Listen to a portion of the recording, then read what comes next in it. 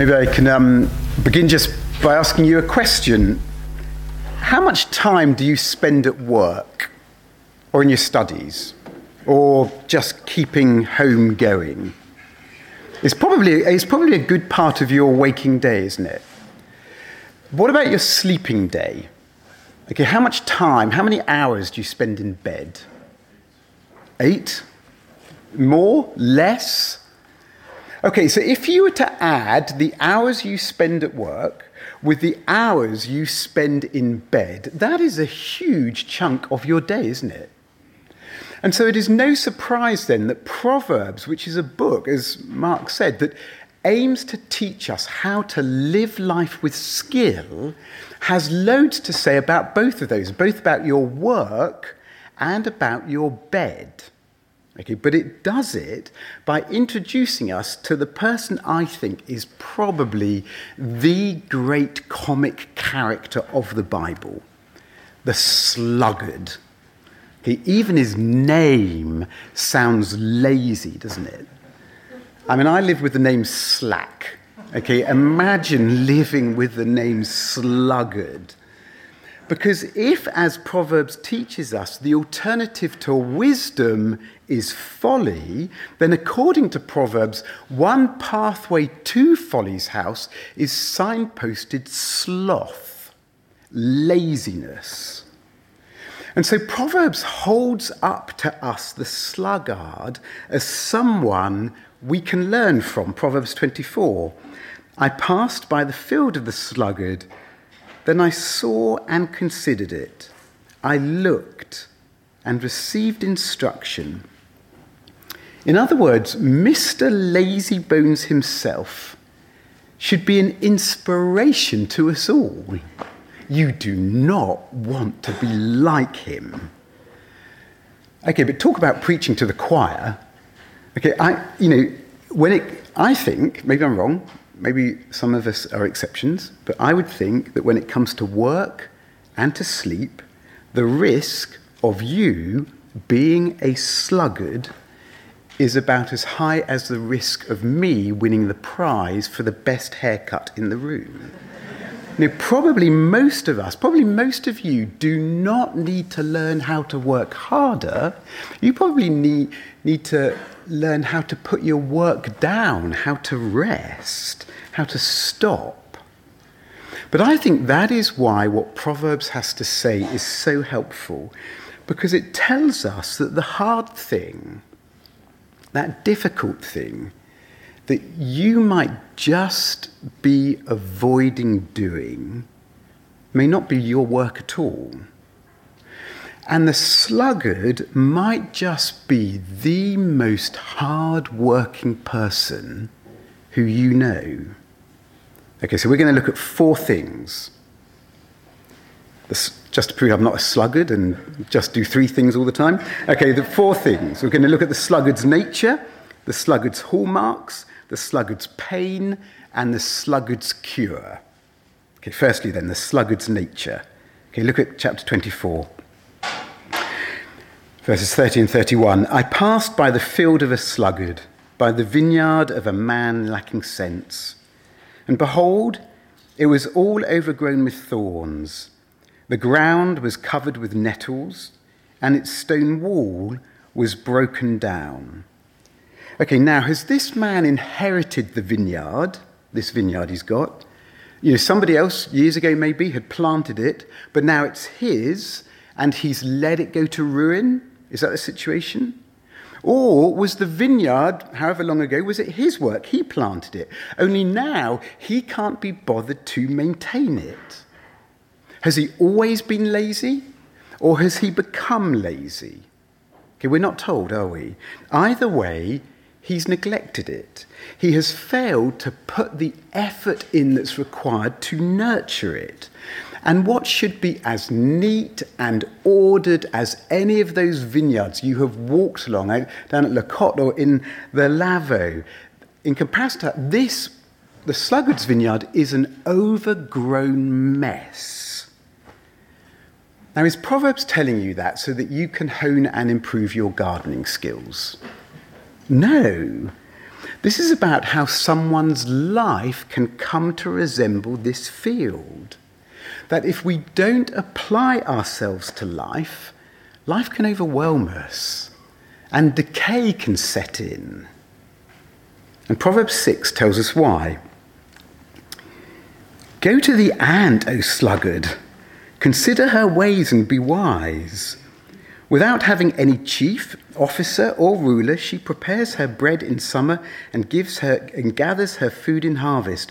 How long will you lie there, O sluggard? When will you arise from your sleep? Now, I was once told that I had the attention span of a gnat. Okay, but to be compared unfavourably to an ant, okay, things are not going well, are they? Okay, when an ant is doing better than you, okay, things are not good. But think about it, the ant is a self-starter. The ant does not need mum or dad, or a supervisor, or a boss, or your husband or your wife on their back constantly telling them what to do. They just do it by instinct. What's instinctive for the sluggard? His comfort, not work. How long will you lie there, O sluggard? Well, for as long as I can get away with it. For as long as people will leave me alone. For as long as I can do the minimum this semester and pass. And I'll do it, whatever it is, when I feel like it. The problem is, he never does feel like it. Okay, so the sluggard won't do the hard thing, the thing he doesn't want to do. And the problem is, when you have made that a habit of life, okay, when you have been laying in bed for years and your moral muscles have wasted, everything's hard to do. Everything disturbs your comfort. So the sluggard won't have that conversation, that needed conversation, because, man, that would be so awkward. He won't take that insult on the chin and just leave it, because that would take self-control. He won't welcome the newcomer at church, because that would put him out. And so Proverbs 26:14, my favourite, one of my favourites. As a door turns on its hinges, so does a sluggard on his bed. Okay, so it's not just that the sluggard likes her comfort. She's positively hinged to it. Okay, but what's interesting about doors is that there can be lots of activity, can't there? I mean, a door can be opening and closing. It can be going back and forth. There can be loads of people coming and going. There may even be lots of squeaking noises, drawing attention to the door. But there's never any forward progress. And the same is true for the sluggard. There may be lots of activity, there may be lots of noise, but there's no growth. There's no going forward because there's no doing the hard thing. The sluggard just lives for now. Proverbs 20 verse 4. The sluggard does not plough in the autumn. He will seek at harvest and have nothing. Now, why doesn't he plough? Why doesn't he plough in autumn? Because it's autumn and it's cold out there. And I've just brought in the harvest from this year. I don't need to worry about next year. Yeah, I've got plenty of food for now. Okay, compare that to the ant. 6 verse 8. The ant prepares her bread in summer and gathers her food in harvest because her eye is also on the future. But the sluggard just lives for now because YOLO, you only live once. And it's this present moment, it's my present comfort, it's this great experience that I am having now, it's that matters. But it is like a sleeping pill to the sluggard. Okay, so interestingly, I think, being skilled at life is not about doing the least amount of work to pass a semester. It is not getting permission so that you can work remotely and go and experience all those great Instagram sites. It is not even planning your investments so you can retire early and go and play golf. It is doing that terribly unsexy thing of getting out of bed in the morning, rolling up your sleeves and doing the work today that prepares and provides for tomorrow. And yet, if you look, the sluggard is not just compared unfavourably with the diligent, hard-working person, though he is. In chapter 15:19, he's contrasted with the upright. And in chapter 21, verse 26, with the righteous. And in chapter 24, verse 30, he's called a man lacking sense. Okay, so he's not just idle about work. He's lazy about godliness, about growing in righteousness. You see, the hard truth is that you and I can be workaholics. We can spend hours at the office or the university library. We can run on a few hours sleep a day and still be a sluggard about things that matter, like love for God, love for our neighbour, for friends and for family. We can be lazy about sacrifice and service. And our work, maybe even our homes, can be as ordered and productive as a Swiss vineyard. But what about our hearts? What about the vineyard and the garden of our souls? Okay, might they resemble an overgrown bramble patch? Okay, we may not be idle in the office or the lab, but what about in our pursuit of virtue? What about our growth in character and godliness? I mean, just imagine someone who stays working late at the office rather than going home and helping put the kids to bed. Could it possibly be that working late at the office is easier? Or which is harder, getting to grips with that new project at work, or learning how to understand and pursue your wife or your husband, or a potential wife or potential husband?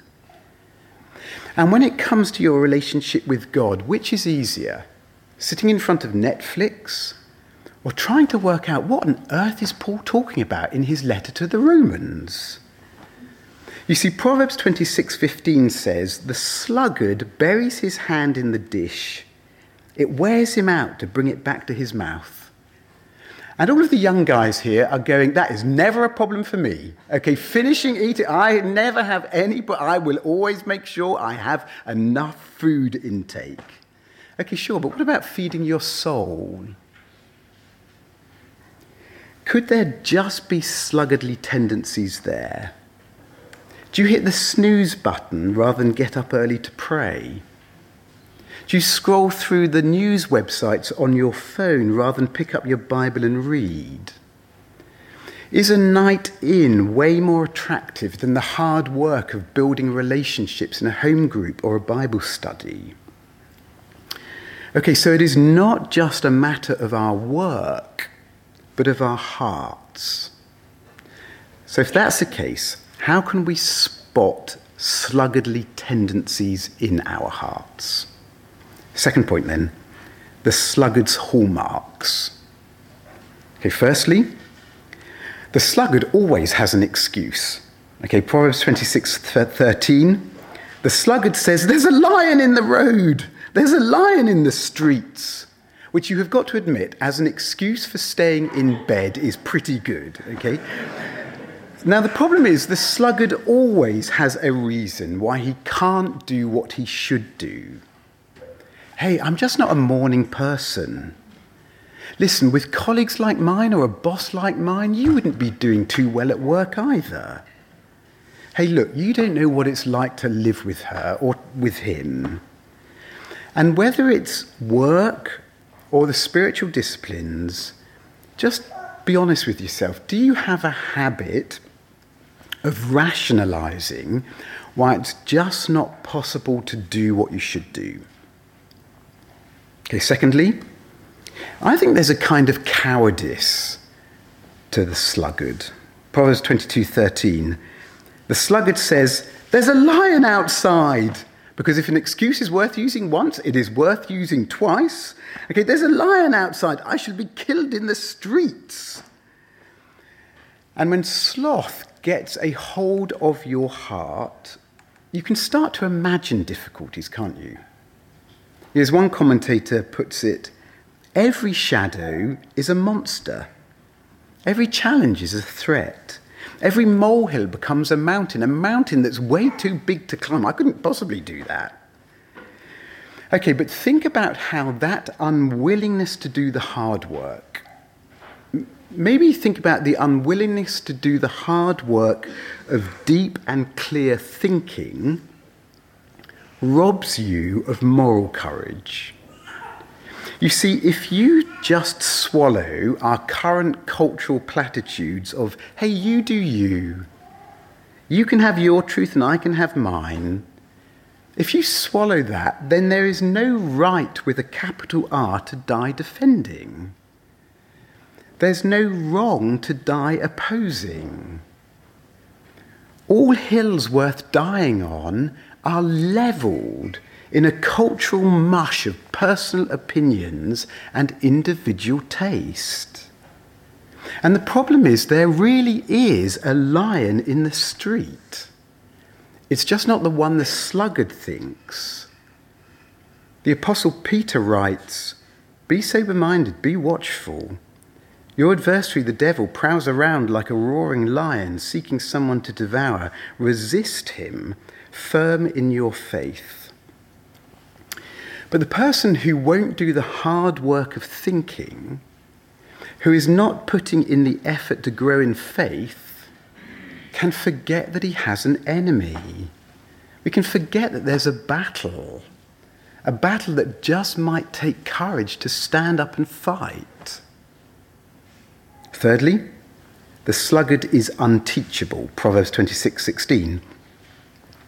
The sluggard is wiser in his own eyes than 7 men who can answer sensibly.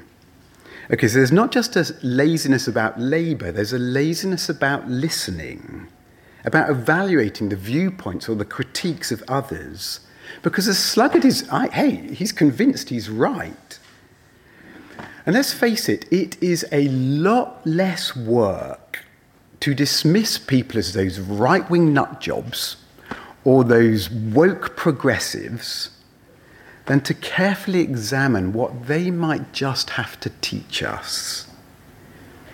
So you can be a workaholic, but are you doing the harder work of being teachable and correctable?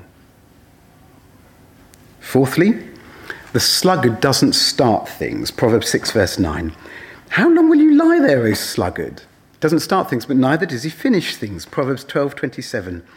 Whoever is slothful will not roast his game, but the diligent man will get precious wealth. Okay, so the sluggard may go hunting. Okay, he may even shoot the deer. He may bag it. He may get the wild boar. He may even skin it. But it never quite makes it to the table. He doesn't ever quite get round to actually cooking it. He starts, but he doesn't finish. Okay, so let me ask you, how is that to-do list of yours going? Have you got any unfinished DIY projects around the home? You know, is your wife or your husband or your kids, your friends, whatever, are they asking you to do something, you're never quite getting to it? Okay, no exaggeration, I literally have a pile of timber taking up one wall of our bedroom because I started a project about 3 months ago and haven't quite got round to finishing it. Okay, but while I have a pile of timber, I also have a pile of excuses, okay, just like any good sluggard. Well, what about those resolutions to bring some order to your spiritual life? Or to spend time in prayer? Or to read that good book? Do you find yourself starting but not finishing? Okay, fifthly, the sluggard is restless. Proverbs 13:4. The soul of the sluggard craves and gets nothing. while the soul of the diligent is richly supplied. Okay, so it's not that the sluggard doesn't dream. It's not that the sluggard doesn't have ambitions. It's that he won't do the work required to see those dreams fulfilled. And that leaves him feeling perpetually dissatisfied and unfulfilled. Now compare that to the energy of the righteous person who spends herself for others. Proverbs 21, 25 to 26. The desire of the sluggard kills him, for his hands refuse to labour. All day long he craves and craves, but the righteous gives and does not hold back. The sluggard is just thinking about self, focused on self, what I want. The righteous person is looking out, what can I give? Okay, but notice again where Proverbs locates the desires of the sluggard. 13 verse 4. The soul of the sluggard craves and gets nothing. So it's not just physical cravings, physical desires. It's not just physical comfort or rest or wealth or freedom.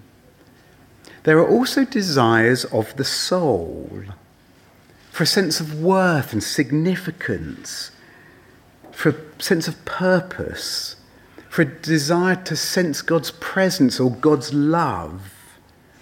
But those desires remain unfulfilled because personal growth, even personal spiritual growth, it requires effort.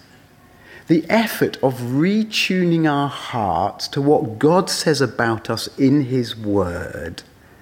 And am I willing to make that effort?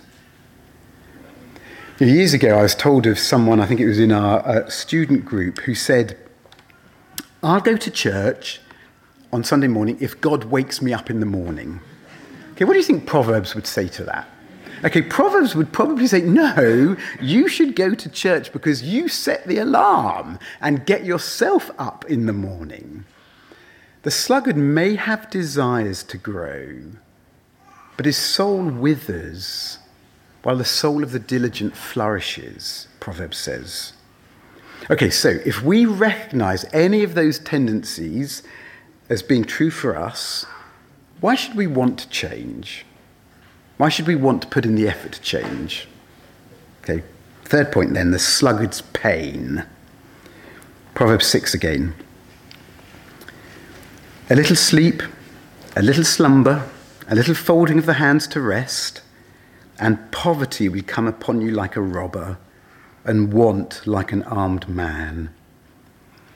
A little, a little, a little. A habit of making seemingly small and insignificant decisions to put things off, put off doing the right thing, the hard thing, but it has massive consequences. They may be financial poverty, but it could just as well be spiritual or moral poverty. And the crash, the moral failure, the deconstruction of faith, it may be as sudden as an armed robbery. But the reality is that the sluggard has been putting off doing the right thing, the hard thing, for years. And life has been frittered away. A little, a little, a little. But then look at Proverbs 12:24. The hand of the diligent will rule, while the slothful will be put to forced labour. Okay, does that mean...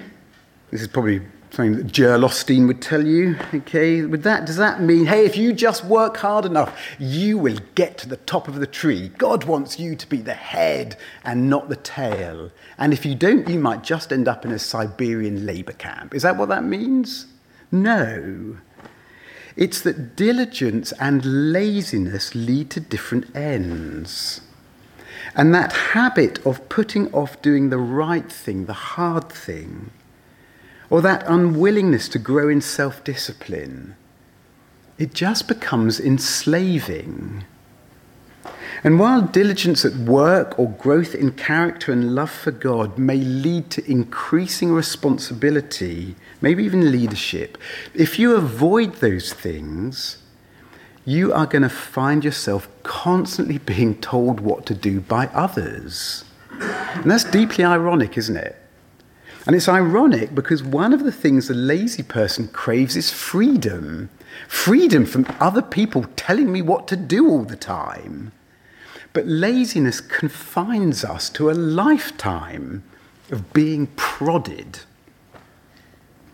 Okay, but it's not just that he gets told what to do. It's that what he has to do always feels so hard to do. Proverbs 15:19. The way of a sluggard is like a hedge of thorns, but the path of the upright is a level highway. Okay, now that doesn't mean that the upright person never encounters difficulties in life. It's that if you compare the life of the upright person to walking along a well-paved path, the sluggards is like trying to hack your way through a jungle. And everything just feels like I'm having to fight through a thorn bush. Relationships seem a tangled mess. That application form for the new job, boy, it's impossible to complete.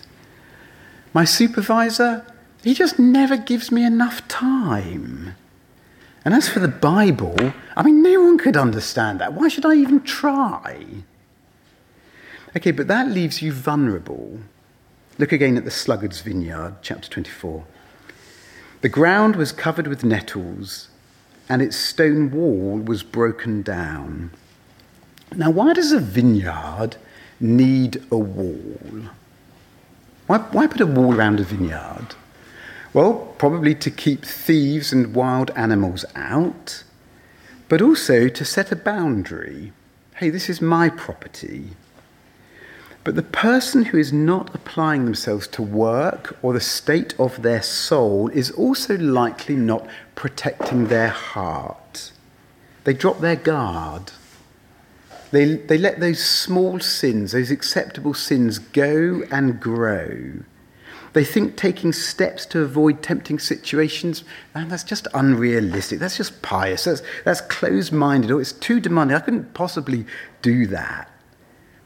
And over time, the protective wall crumbles until the thief or the prowling lion can walk right in.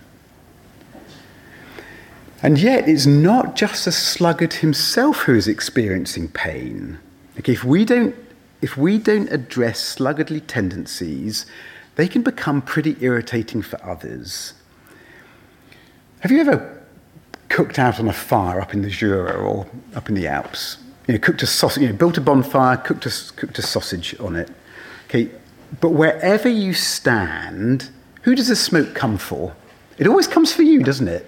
Doesn't matter where you go around the bonfire, the smoke is always... How much do you like having smoke in your eyes? That is pretty unpleasant. Okay, Proverbs 10 verse 26. Like vinegar to the teeth and smoke to the eyes, so is the sluggard to those who send him. You're like that team member of yours who doesn't pull their weight. Or the person you delegate something to who lets you down. Or you ask someone to give a presentation, but it becomes clear they haven't done their homework. And you find yourself gritting your teeth. Or as Proverbs would put it, drinking vinegar. And Proverbs' point is you do not want to be that person. You don't want to be that person to others, but you also don't want to be that person for yourself. You don't want to experience the pain or the inner poverty that comes with laziness, either at work or in love for God and love for others. So how can you avoid it? How, if you recognize these tendencies, how can you avoid it? How can your heart be put right? Okay, last point then, the sluggard's cure. I'm going to give you 3. Number 1, look at nature. Proverbs 6 verse 6 again. Go to the ant, O sluggard. Consider her ways and be wise. So why don't we just do it? Just do it. Go for a walk in nature and just look around you.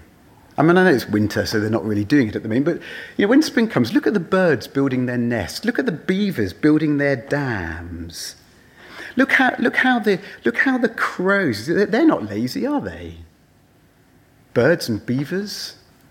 Like, look how the crows hassle and dive bomb the hawks to protect their young. They're not cowards. Look how the worms turn over the earth or the bees make their honey.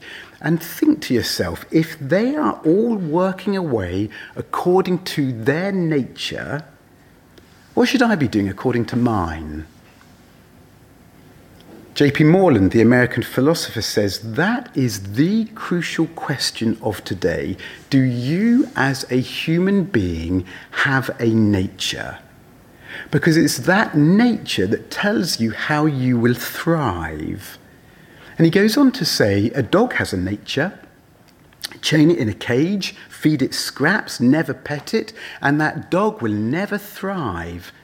But feed the dog and take it on walks and throw it sticks and scratch behind its ears, and it will be as happy as Larry. So what's your nature? What should you be doing to make you thrive? Well, the Bible says you do have a nature. You are made in the image of God. You are an image bearer of the sovereign King. So go out in the world and bring order out of chaos. He's the creator, and you're his image bearer. So go out and make and create. And he's the creator of beauty. So go and create beautiful art and beautiful music and beautiful websites. And you're the image bearer of the God who is a warrior. So go out there and fight for justice. And he's the God who is the God of love. And you're his image bearer. So invest yourself in deep, lasting, loving, lifelong, covenant relationships. And he is God, and you are not. So go glorify him, and not yourself. As Paul writes, what are we? We are his workmanship. That's our nature. Created in Christ Jesus for good works, which God prepared beforehand that we should walk in them. So church, let's go and do it. Let's go and walk in those good works. Secondly, look at life. Back to the vineyard, Proverbs 24. Then I saw and considered it. I looked and received instruction. So I would say, look, take time to reflect on the lives of the people around you, who you know, close or far, who have shown real fruitfulness in life, or those who haven't.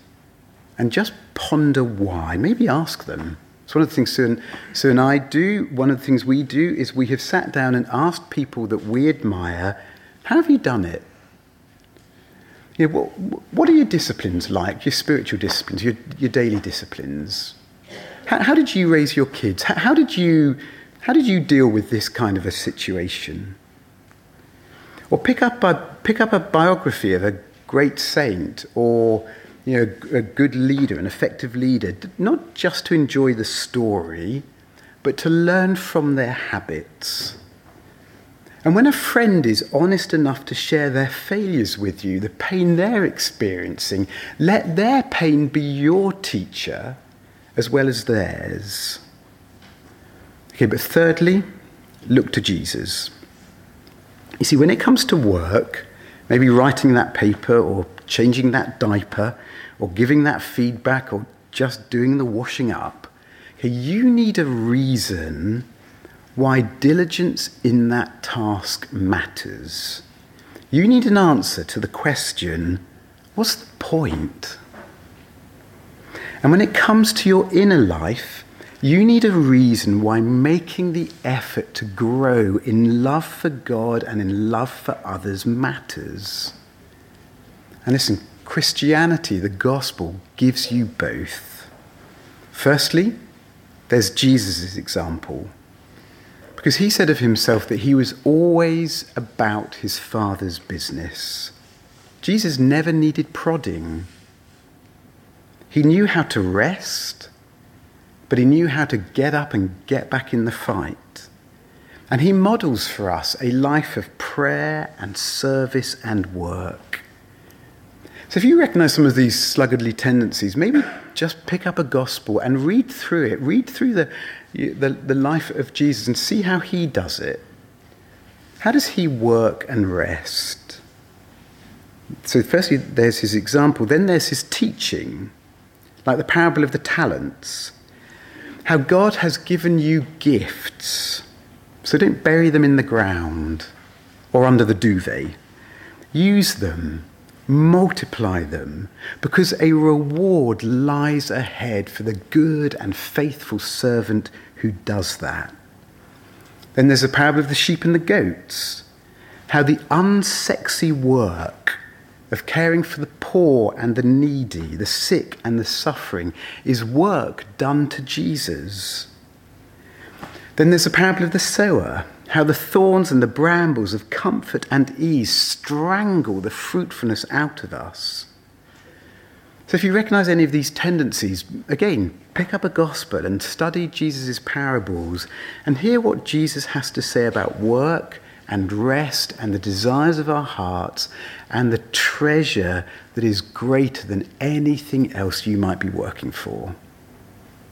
But finally, there's Jesus' own work. Because on the cross, Jesus took upon himself all of our selfish desires, all of our missed opportunities, all those times when we have dropped our guard, all our laziness in whatever form. And he did the work of paying for it all. That's why he said, "It is finished." The work is done. He did it.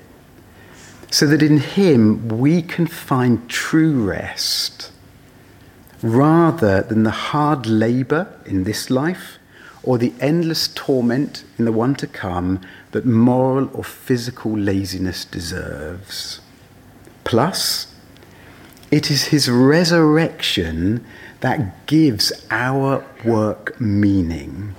See, in 1 Corinthians 15, as we read together right at the beginning, Paul sets out all of the implications of Christ's resurrection. And then at the end he says, "Therefore, my beloved brothers, be steadfast, immovable, always abounding in the work of the Lord, knowing that in the Lord your labour is not in vain."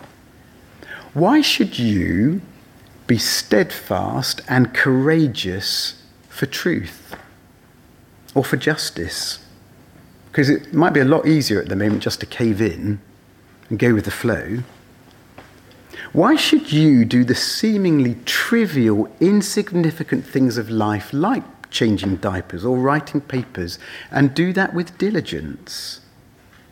Because Jesus' resurrection tells you, you do not only live once.